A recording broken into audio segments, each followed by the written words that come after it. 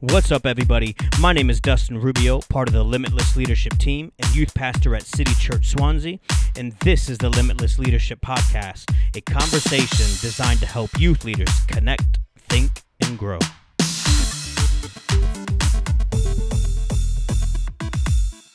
Hi everybody, my name's Tim Alford, National Director of Limitless, and welcome to the Limitless Leadership Podcast. Now this is a very special edition of the Leadership Podcast because we're going to be giving you a few recordings from Limitless Leaders, our national gathering of youth leaders from across the Limitless community, starting with the opening session which I did on the 6 essentials of leadership. Enjoy. Great. Really excited to share a few thoughts with you this afternoon. If you have a piece of paper or a notebook or a journal or an iPad with an app that you can draw on, then I would love it if you could draw a triangle with 6 rows in it. Like this. Here's one I made earlier. If you could draw a little something like that in your notepad or in whatever you've got to use, that would be really helpful, because today I would like to talk to you this afternoon about the 6 essentials of leadership. The 6 essentials of leadership. Let me give that some context. The great beauty of the body of Christ is that not one of us is alike. That each of us has been deliberately and uniquely created by God on purpose for a purpose. And that means that there's not one of us in the room that will lead our youth ministries in the same way as another person. And that we lead at our best when we understand the unique set of gifts and strengths and personality and experiences that God has granted to us. And we lead out of who we are rather than trying to imitate the leadership of somebody else that we look to and admire. That's when we're at our best.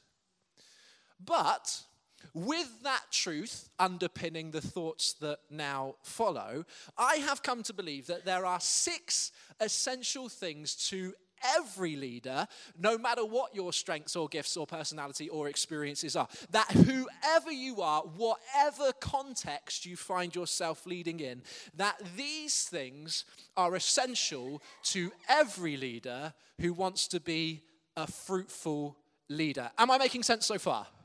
Okay, good. But before I jump into those 6 things and explain to you what they are, I'm going to give you 6 books, okay, that I think are essential for every youth leader, just to get us into the right mind frame, okay? 6 books that really you can't be leading your young people without, such as, for example, Why is Jesus in the Microwave? That's a youth ministry classic. Or how about this one, A Potato That Wasn't a Christian? A story for children. Not as funny as it sounds. Or how about this one? This is a classic. I hope you've read it. Amish Vampires in Space. Okay. You can't get very far without this one. Jogging with Jesus. Yeah. Come on. Here are 2. I mean, these next 2, absolute essentials for youth ministry. How about this one? Anybody can be cool. But awesome takes practice. That's right. And finally, that great unanswered question of youth ministry. Does God ever speak through cats? I mean, I got an amen in the room there. Okay, so 6 books, there you go. So the 6 essentials of leadership, that's what we're talking about today. And I will just say that any one of these elements deserves an hour in its own right. So we're only really going to scratch the surface of each of these things, and we're going to zero in on a particular element of these things rather than try and cover them particularly.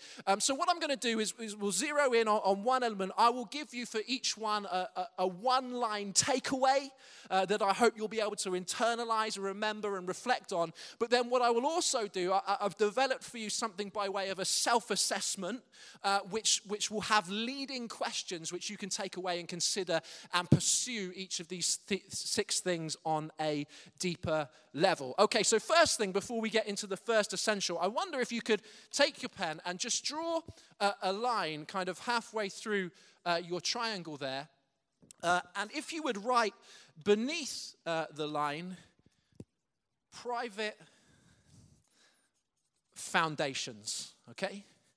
And if you would then write above the line, public leadership.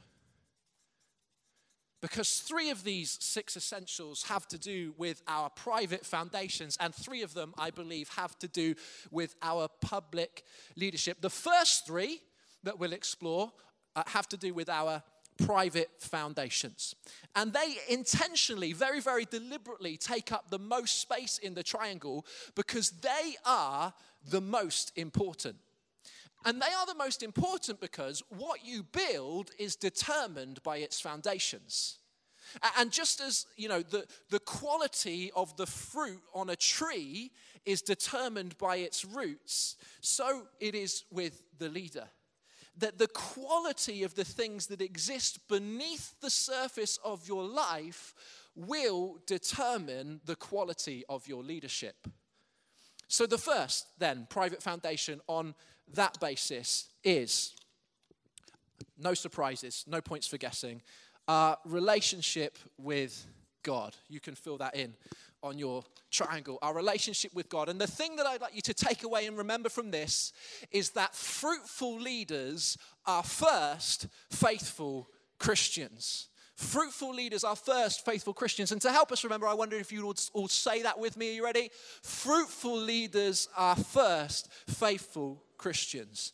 And again, it's not an accident that this is in the biggest box.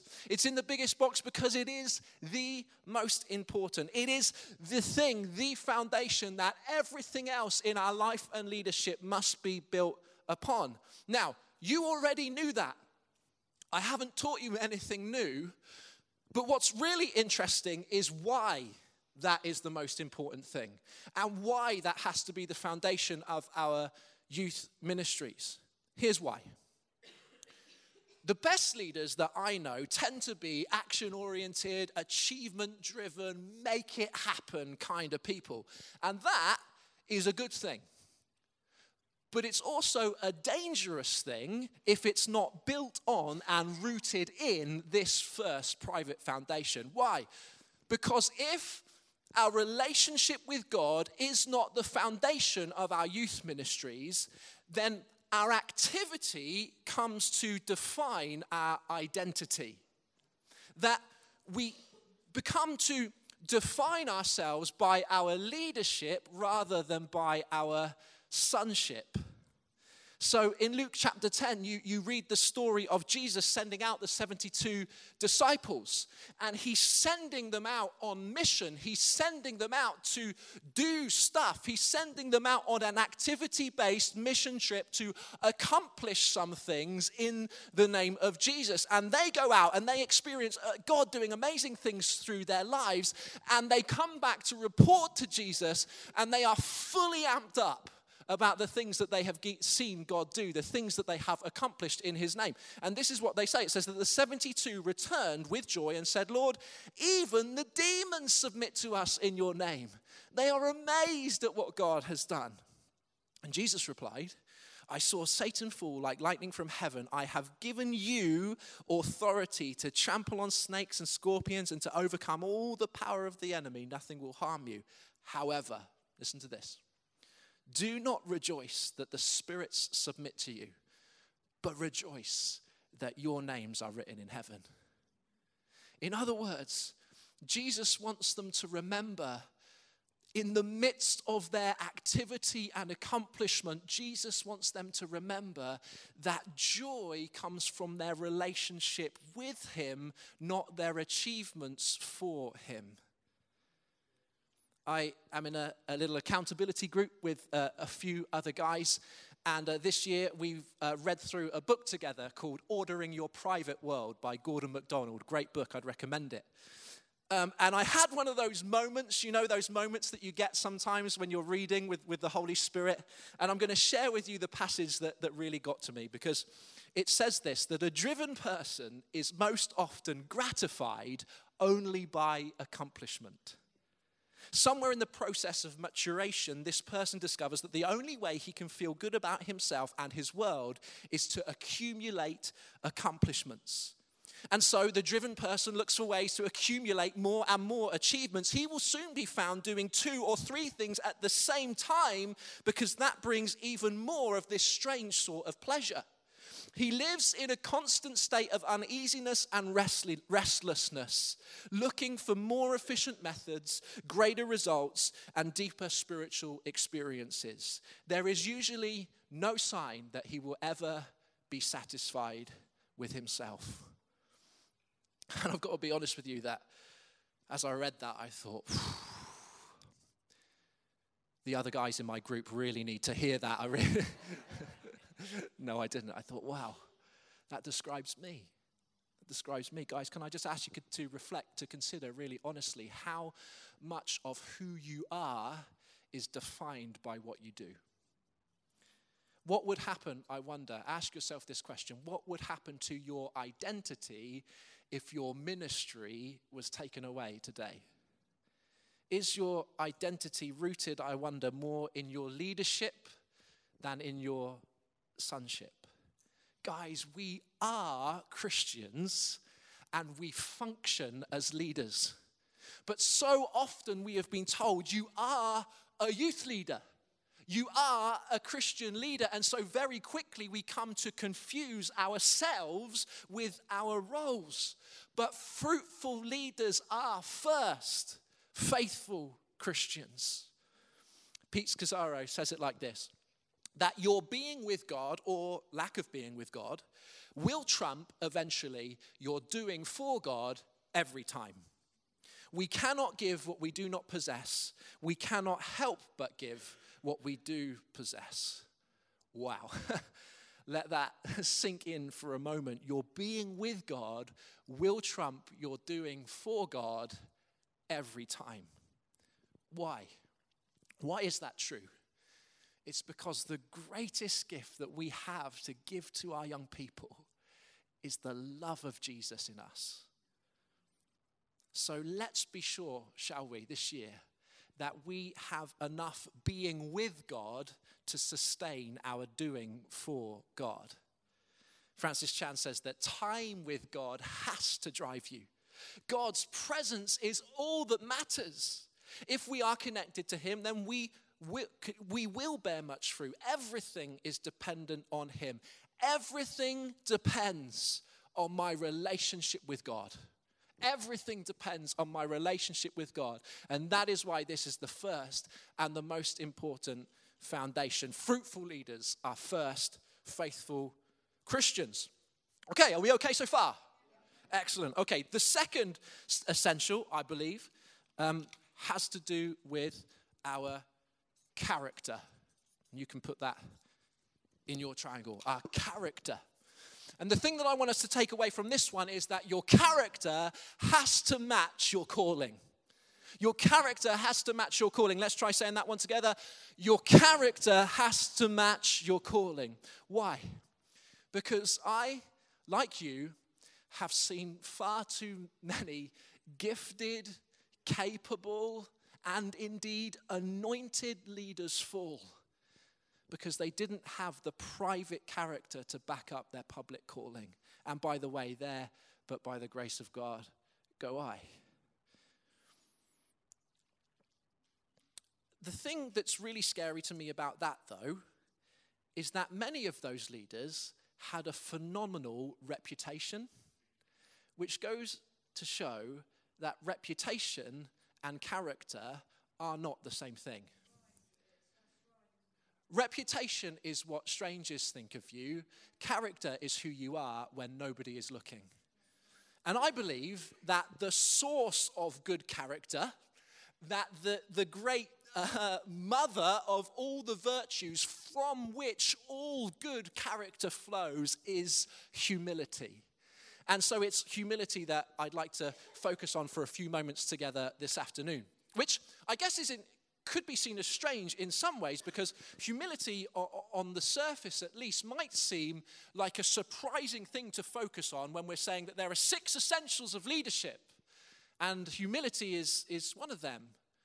Because humility and leadership, it may be that these are things we don't naturally associate with one another, because when we think about leaders, we think about charismatic and dynamic, maybe ruthless type A personalities. But as it turns out, these are evidently not the kinds of characters that make the best leaders. One of the best leadership books I've ever read is called Good to Great. And it's by a guy called Jim Collins. And it's this massive bit of research about businesses. And they set about to discover what are the things that makes a company great. Okay? And here's how they defined a great company. They said that a company would outperform the rest of the market, not just by 1 time or 2 times, but would outperform the rest of the market by 7 times. And not just for, a few months or even a year, but for a sustained period of 15 years. And so they found these companies that qualified as great, and they did some research into what makes them great. And it was there, to their surprise, that they discovered there was a commonality between the leaders of these companies, and they came to call them level 5 leaders. And here's how Jim Collins describes level 5 leaders in his book. He says, "We were surprised, shocked really, to discover the type of leadership required for turning a good company into a great one." Listen to this. "Compared to the high-profile leaders with big personalities who make headlines and become celebrities, the good to great leaders seem to have come from Mars. Self-effacing, quiet, reserved, even shy. These leaders are a paradoxical blend of personal humility and professional will. We found these types of leaders at the helm of every good to great company." You see, humble leaders are better leaders.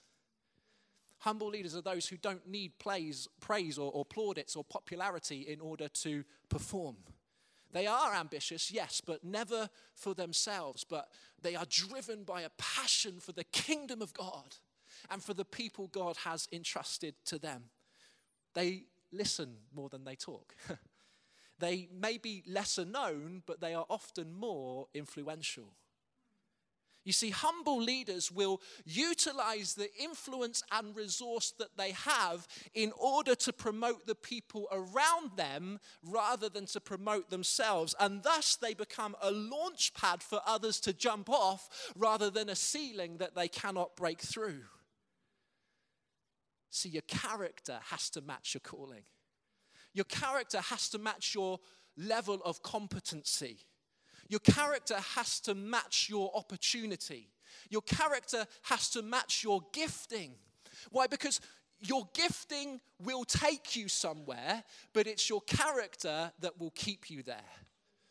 So I just wonder, this is a little bit odd, but I just wonder if rather than praying for more opportunity, which we often do, I wonder if a better prayer would be, God, would you forbid it that I get more opportunity than my character can bear up? So your character has to match your calling. Okay, good. And now the third and final private foundation that I believe is essential to every leader, no matter who you are, is this concept of self-leadership. Self-leadership. And the thing that I want us to know about that is that you cannot lead others until you first lead yourself. I wonder if you could say that nice and Pentecostal with me. You cannot lead others until you first lead yourself. Okay, what do we mean by self-leadership? Let's clarify. It means that you and I are taking active responsibility for our own spiritual growth and personal development. It means essentially that you and I are being faithful stewards of our own potential and becoming more fully the person that God created us to be. You see, our potential is God's gift to us. What we do with that potential is our gift back to God. This is the driving principle that exists behind self-leadership. But in order for us to do that, in order for us to give the best of ourselves, the maximum of our potential back to God, I believe that there has to be an element of self-leadership that has to do with self-care. And it's this that I want to zero in on this afternoon. And so I can explain it to you this way, and I've nicked this off Bill Hybels, all right, and adapted it a little bit. But Bill talks about how we are at our best when this is a bucket, by the way, just in case you missed that. We are at our best when we are filled up to the brim. Indeed, when we are filled to overflowing. When we are overflowing with faith. When we are overflowing with passion. When we are overflowing with vision. When we are overflowing with the love of God. That is when we are at our best. That is when we lead at our best. But you see, ministry is about giving out. So we've got holes, and we give out when there's a pastoral crisis that we have to see to, and we give out when we prepare our Bible studies, and we give out when we plan our residentials and sleep on a church floor at the gathering, and we give out when we're doing health and safety and risk assessments, and it's ebbing away the life from our very souls. We give out. And so as we give out, we become less full, we become more depleted. And so in order to be at our best and to be overflowing with faith and love and passion and vision, we need to identify some things that are gonna fill us back up. We need to identify some things that are gonna cause that bucket to replenish as we practice them. Because if we don't do that and only do that, we very quickly find ourselves leading out of a spiritual deficit. So, a little conversation I had with the guys in my accountability group, and I've got their permission to share this with you, so I'm not breaking confidence. We did an exercise a few months ago together where we took the fruit of the Spirit from the Scripture and we graded ourselves on those things, just as a process of self-reflection, of self-leadership. We said, how are we doing with love? How are we doing with patience? And so on and so forth. And something almost chilling happened when we did that.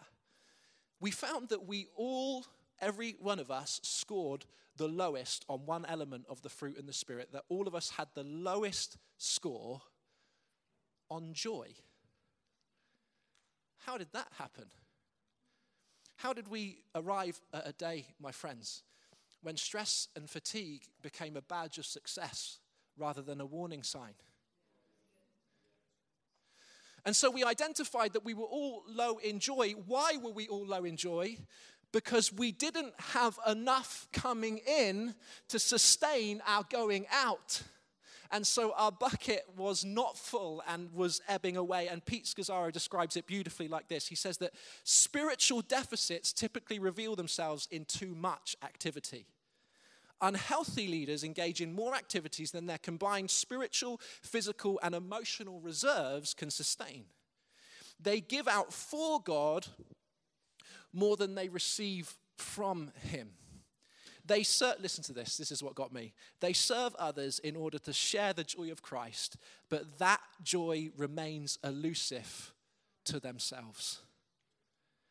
So guys, I'm just here to encourage you. If you want to lead yourself well, make pursuing joy and delight an intentional part of your life and leadership. Is that okay? Parker Palmer says this: I've become clear about at least one thing. Self-care is never a selfish act. It is simply good stewardship of the only gift I have, the gift that I was put on this earth to offer others. Anytime we can listen to our true self and give it the care it requires, we do so not only for ourselves, but for the many others whose lives we touch. Guys, I know, because I know you and you're my friends and I travel to see you and I talk to you, I know that you give out. I know that you give out a lot. I know that there is a lot of self-sacrifice involved in your youth ministries, but I want to say to you today that radical self-sacrifice requires radical self-care. So if you want the young people that you serve to really thrive in God, then focus first on what God needs to do in you, on what God needs to change in you, on what God needs to renew in you so that he can better use you for his mission. Because you cannot lead others until you first lead yourselves. Okay, so these are the private foundations then. And just about a word about these things collectively, and interestingly, though I'm talking about the 6 essentials of leadership, none of those things make you a leader, okay? So having a great relationship with God might make you a fully fired up Christian, but it doesn't necessarily make you a great leader. Having a good character might make you a good person. It doesn't necessarily make you a good leader.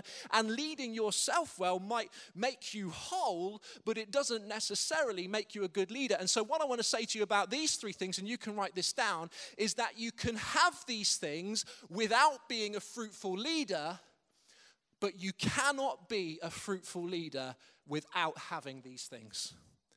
And that is why they're part of the 6 essentials of leadership. You can have these things without being a fruitful leader, but you cannot be a fruitful leader without having these things. I love how Stephen Covey says it in this way. He says, private victories precede public victories. You cannot invert that process any more than you can harvest a crop before you plant it. My friends, what we are willing to do in secret is often responsible for what happens in public. So if you want to be a fruitful leader, invest first in your private foundations. Okay? So here's what I want to do. I want us to, if we can go for it now, I've developed a little bit of a self-assessment for you on the private foundations. We're going to do this now, halfway through on these 3 elements, and again on the final 3 elements. Now let me just explain how this works. You've got 5 questions for each of the elements, and the key is not to answer aspirationally, this is what I would like to be, but to answer truthfully about where you're at right now, because the purpose is to help you identify areas of strength and areas of weakness. Is that okay? And so it's very simple. You've got 5 questions and you score yourself from 1 to 4. If the question is always true of you, then put a 4 in the box. If the question is never true of you, put a 1 or a 0, I can't remember what I put on there, and add it up in that way. Does that make sense? Okay, brilliant. I hope that's helpful, and I hope that you can see how those questions are kind of worthy of some self-reflection in your kind of devotional time in their own right, and I hope that you'll take that away and take some time to think on those things. Okay, so those are the private foundation elements. What about the public leadership elements, which have to be built on the private foundations? They're not elements in and of their own right. Okay, the first one of those is communication. Communication. Were you all trying to guess what it might be? The first one is communication. And I believe that there is an inseparable connection between my leadership capacity and my capacity to communicate. Now, I do want to try and say that together because it's a bit of a tongue twister and it's going to be a test of our communication skill, all right? So let's all try it together. 1, 2, 3. There is an inseparable connection between my leadership capacity and my capacity to communicate. And I'm not just talking in this context from a platform or preaching. That's not what I'm talking about. It's part of it. I'm talking about in relationship also. Why is that true? It's true because leadership is fundamentally about others. It's not about what I am able to accomplish on my own from my own office by myself. It's about what I am able to inspire and release others to become. So I was privileged enough to have a couple of hours with a leadership consultant who may be known to many of you called Jill Garrett. And she's known right across the nation for her leadership training, but she's known primarily to us as Laura's mum, okay? So I was able to get a couple of hours with Laura's mum, and she helped me with my leadership. And most of it I don't remember, but one thing I remember explicitly and has made a huge impact on my leadership since that day. And we were having this conversation, and out of the blue, she said to me, "Tim, you are more of a Harley Davidson than you are a bus." And I was like, yes, Jill, I can see why you're so successful.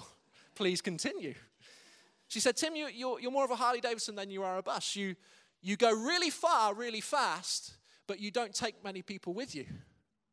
I said, shut up, Jill. No, I didn't. I thought you're right. And I made significant changes to my leadership that day. And if you were to ask my youth team here in Malvern now, they would tell you that I don't lead any of our team meetings. They would tell you that I don't lead our reflections. They would tell you that I barely ever touch the microphone of a Tuesday night or a Sunday morning, because my primary responsibility as a leader is to release them into the people that God has called them to be. And it shocked me into change. You see, leadership always focuses on a community of people who exist to accomplish a shared mission, and therefore, leadership is always relational. And because leadership is relational, that means that leaders rise and fall on their capacity to communicate. And so what I want to do this afternoon is to give you 3 C's of communication, okay? In true preacher style, all beginning with a C, 3 C's of great communication, okay? And the first of those is that communication must be captivating. Captivating. You know, the best leaders I know, they wrestle with words until they're able to communicate in a way that captures the imagination, that lifts the spirit, and that envisions the heart. Why? Because passion is contagious. It's nearly impossible to be around the person who is just bursting with passion about something, anything, and not catch a little bit of their passion for yourself.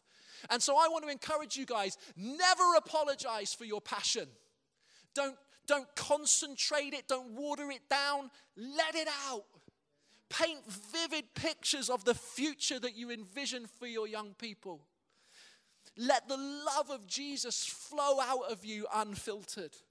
Let the young people around you catch your passion for the lost young people in your town and in your community.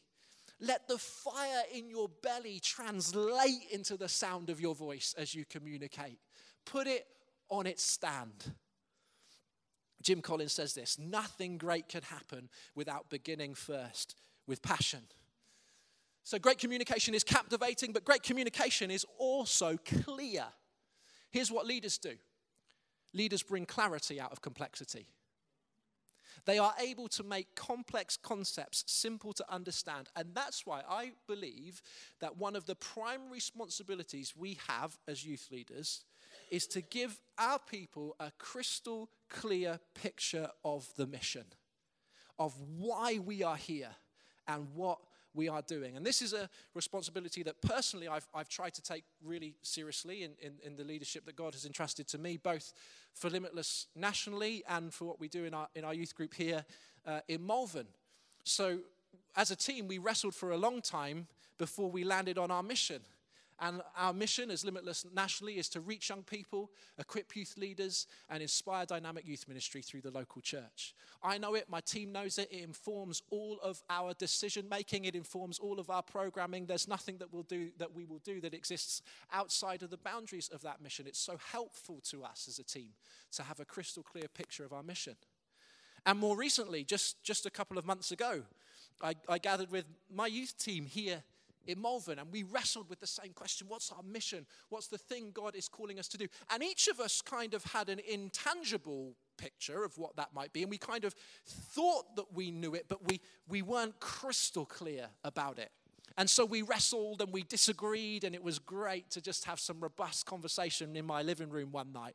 And we landed on this, that our mission at Limitless Malvern is about helping those who are far from God discover full life through Jesus. Helping those who are far from God to discover full life with Jesus. And that means that all of us know why we are there on a Tuesday night. We're not there to run an open youth club. And if you run an open youth club and that's the mission God's given you, that is a great thing. But we're not there to do that. We're not there to disciple the young people only that already go to the church. That's not the thing that we believe God has called us to do. We are there to help those who are far from God discover full life through Jesus. And that means that we know that if we have a night where only Christians come, then we are not succeeding in our mission, and our team knows that. Give your people a crystal clear picture of the mission. Todd Bolsinger says this: there is perhaps no greater responsibility and no greater gift that leadership can give a group of people on a mission than to have the clearest, most defined mission possible. Clarity is essential in our communication. And then the third C of communication is that it should be captivating, clear, and contextual. Contextual. And this is the one I'm still working at. And even as I teach about this, my wife is going to laugh at me because she knows I'm not very good at it, okay? Because contextual communication is communication that is based on a deep understanding of the context of those with whom we are communicating. And you guys know that this is so important in youth ministry as culture moves so quickly. But the key, of course, to contextual communication is listening. And you know, I think that one of the mistakes that we make, even in the church, when we are developing our communication skills, is that we think so much more about what we say than we do about how we listen. And this is revealed by the fact, and even as I say this, you're going to nod because you're going to know that you do this. This is revealed by the fact that when we are in a conversation, we find ourselves either speaking or preparing to speak. We find ourselves in a conversation when it's our turn to listen, that we are inwardly preparing our response to what they are saying, rather than seeking to deeply enter into the thoughts, the feelings, the understandings, and the context of the individual to whom we are listening. But true, authentic, empathetic listening enables us to enter into the world of our young people and to communicate from that context. Stephen Covey says this: when you can present your own ideas clearly, specifically, visually, and most important, contextually, in the context of deep understanding of their paradigms and concerns, you significantly increase the credibility of your ideas. There is an inseparable connection between my leadership capacity and my capacity to communicate. Okay. 2 more. Are we okay so far? Great. Here we go. Number 5, and the second public leadership element I believe is essential for every leader, whatever your context, is vision. Vision. Now, I've talked about this before in this context. We also have a 40-minute podcast on the Limitless Leadership podcast, which talks about elements of mission that I'm not, vision that I'm not even going to touch on now, and I'd encourage you to download it and listen to it. But the one thing I want to say about vision in this context this afternoon is that leadership without vision is management. Okay, I wonder if we can all say that nice and loud together. Leadership without vision is management. You see, management is important, and it's needed, much needed, but management is not leadership. Management's a kind of stewardship. Management cares for what is, but leadership is not about maintenance, it's about movement. Leadership is about what could be and should be. Leadership is about where we are going. And so if we don't have a clear picture of where we are going, how can we be leading? Jesus kind of said the same thing in a different way. He said, can the blind lead the blind? Will not both fall into a pit? You see, there is no leadership without vision. And so I want to give you, again, 3 things that make a vision a vision.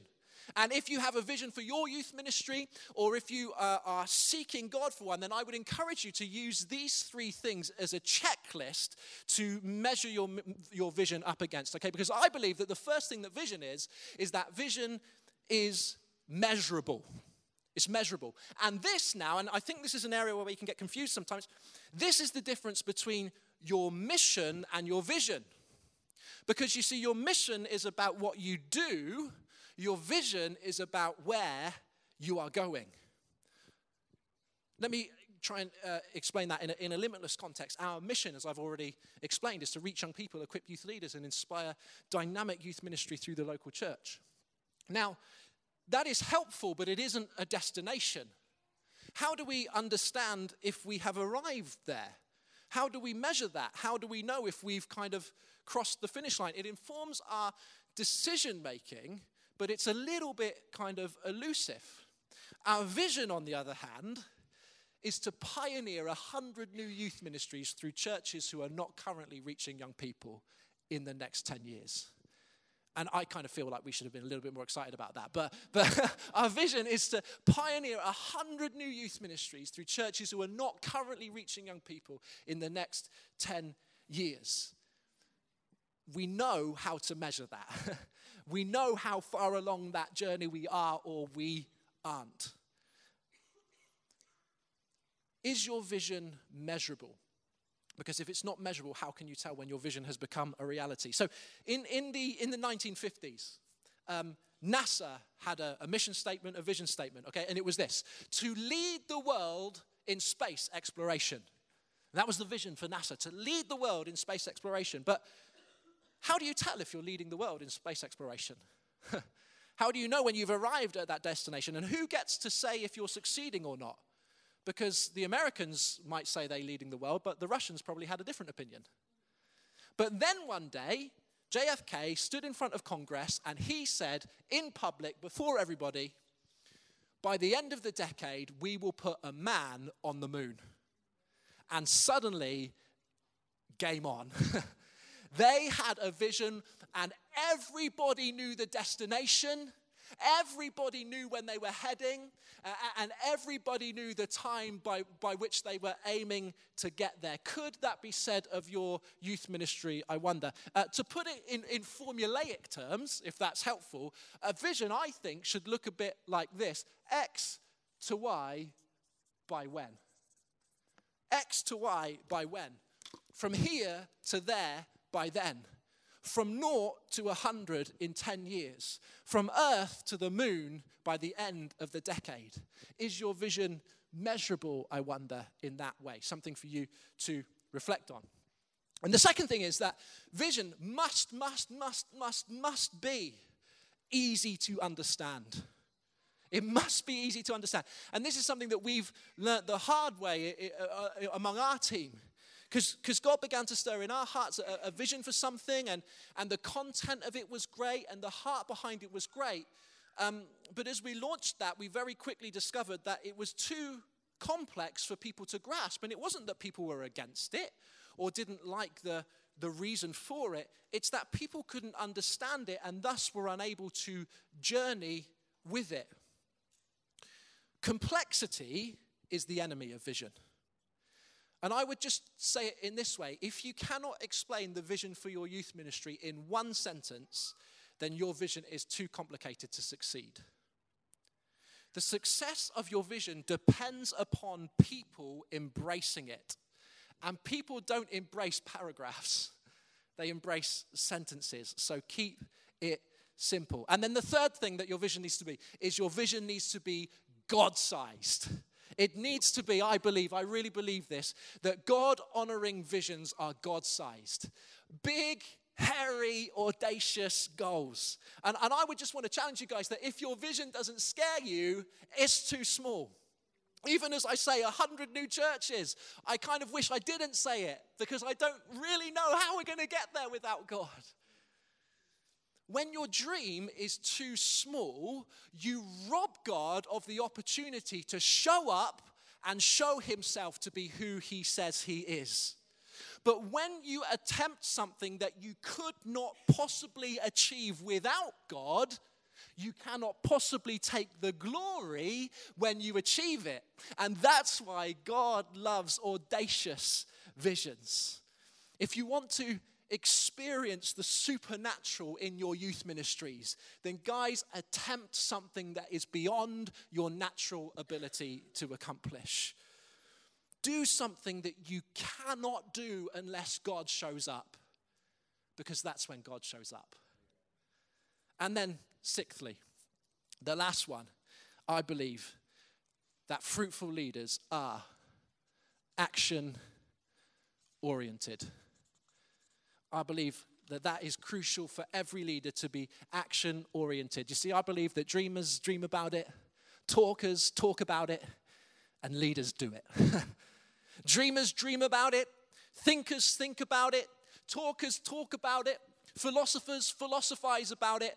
But leaders make it happen.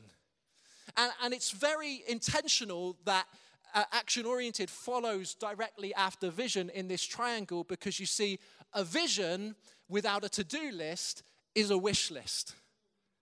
Leadership is primarily expressed in behaviors, not ideas. Leaders act, leaders function, leaders do. Leaders take hold of the reins of their lives and they make change happen. Now here's the thing. See, you and I as youth leaders, we're great talkers, right? We're great talkers. We have lots of great ideas. But let us not spend so much time talking about great ideas that eventually we convince ourselves we've actually done something about them. Let us not spend so much time talking about the problems that eventually, because we've talked so much, we convince ourselves that we have done something about them. You see, leaders don't just have great ideas, they make ideas happen. One of my responsibilities here at HQ is that I have an appraisal that I take my staff through. And one of the questions on that appraisal, I think, is a phenomenal question that we should all ask of ourselves. I can say that because I didn't write it. It's a phenomenal question that we should all ask of ourselves, and it's this. Describe how your work has brought about actual change in your ministry in the past 12 months. If we don't ask ourselves questions like that and reflect on what we've been doing, then very quickly we can find ourselves very busy doing not very much. Andy Stanley and the team at North Point Community Church in the States have a recruitment policy, and I love it. And the recruitment policy is this: recruit doers, not thinkers. He says it is much easier to educate a doer than to activate a thinker. So you can hire thinkers on a short-term basis, he says, but you really need the doers in order to start to get the work done. I don't need people who are going to just think about doing something. I need people who are just going to do it. And you know that those are the people that are the gifts on your team. People who are action-oriented. And it's very intentionally at the top of the triangle, because this is the thing that gives the leader their sharp edge. This is the thing that makes a leader cut through the rubbish and get to the point that they are action-oriented. Guys, don't put off until tomorrow the thing that God has called you to do today. Because when we fail to take action, we forfeit the future. That's the final element of the public leadership. And these are the things that give the leader their edge. But the caveat to these things, and that this is so important, is that they have to be built on these private foundations. Otherwise, these things can become unhealthy, even dangerous, if they're not built on the private foundations. You see, what we are aiming for is the whole triangle. And so the thing that I want to say to you about these three things is I believe that these three things are essential for effective leadership, but they're essentially ineffective unless built on the private foundations. They're essential for effective leadership, but essentially ineffective unless built on the private foundations. We want the whole triangle. We want the whole thing. It's what Pete Scazzaro describes as a contemplative activism, where our doing for God flows out of our being with God. Now, I'm nearly finished, but just before I do, I know what you're thinking. You're thinking, Tim, this is all very well and good, but the problem with this is that there are 6. And 6 is the number of man. Surely if this was a thing from heaven, there would be 7 things.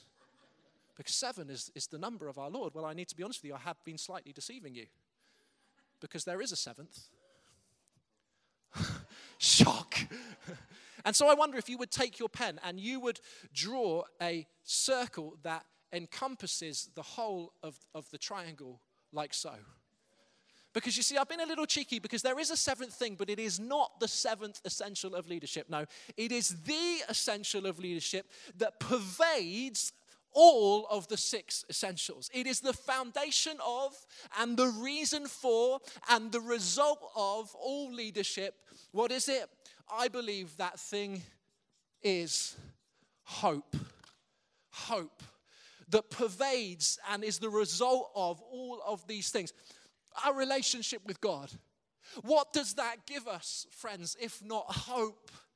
The hope of salvation, the hope of glory, the hope of eternity, the hope that we can be free of the destructive behaviors that once restricted us, the sinful patterns that once imprisoned us, that the hope that we can have life and have it in abundance. As for character, well, hope is one of the three things that the Bible instructs us to be overflowing in. Be overflowing in hope, the Bible says. And that's why I believe that for the leader, hope is not a personality trait, it's a spiritual discipline. As for self-leadership, well, what is one of the first signs that our spiritual disciplines have faltered? The first signs that we are too busy. One of the first signs that we are failing in our self-leadership, is it not that we begin to lose hope? And instead of having hope, we find that hope replaced with cynicism. But leader, I believe this so passionately. If you or I find ourselves thinking cynical thoughts about another person, about another ministry, about the church, even the institution, then that thought should set our alarm bells ringing in our heads, but not that there is something wrong with them, that there is something wrong with us. You see, cynicism is intellectual cowardice. It takes no courage whatsoever to sit at your computer and post up a status on Facebook that criticizes somebody else's activities with a skeptical remark. It takes no creativity to sit at the sidelines and poke holes in the things that others are doing for God. Yes, they're imperfect, but at least they're giving it a go. See, cynicism is the enemy of hope. And thus we must ruthlessly eliminate cynicism from our lives. It is a self-leadership responsibility. As for communication, well, is it not the great privilege that we have as youth leaders to see something in the lives of our young people, to see something in the lives of our team that they do not see in themselves, and to call it out of them? To say to them, you know what, I believe in you. I believe this for your future. And then to see hope rise in their hearts as they dream about what could be. As for vision, what is vision if not hope for a better future? The hope that things can be better tomorrow than they are today. And the faith to believe that it is not an impossible dream, but a potential reality. And as for action-oriented, well, why do we work? Why do we act? Why do we serve Jesus and do this youth ministry thing that we do? Is it not because we hope that God can do something special through us in the lives of our young people? Is it not because we hope for a better world where people know Jesus? Is it not because we hope for his kingdom to come and his will to be done on earth as it is in heaven? We act because we have hope, and we put our hands to the things that we hope for. My friends, I conclude with this. If you inspire hope in others, if you inspire the hope in others to dream more, to do more, and become more, then you are a leader. And may it be to us in our youth ministries. These are the 6 essentials of leadership, and I hope that's been helpful to you. Thanks for listening to the Limitless Leadership Podcast. We want to make sure that the Limitless Leadership Podcast is tackling the issues that affect you in youth ministry. So email us at info@limitlesselam.co.uk to let us know the issues you'd like us to discuss. Stay in touch with us on social media. We're at Limitless Elam on Twitter, Instagram, Snapchat, Facebook, and YouTube. Don't forget to subscribe to the podcast through iTunes or however you get your podcast. See you next time.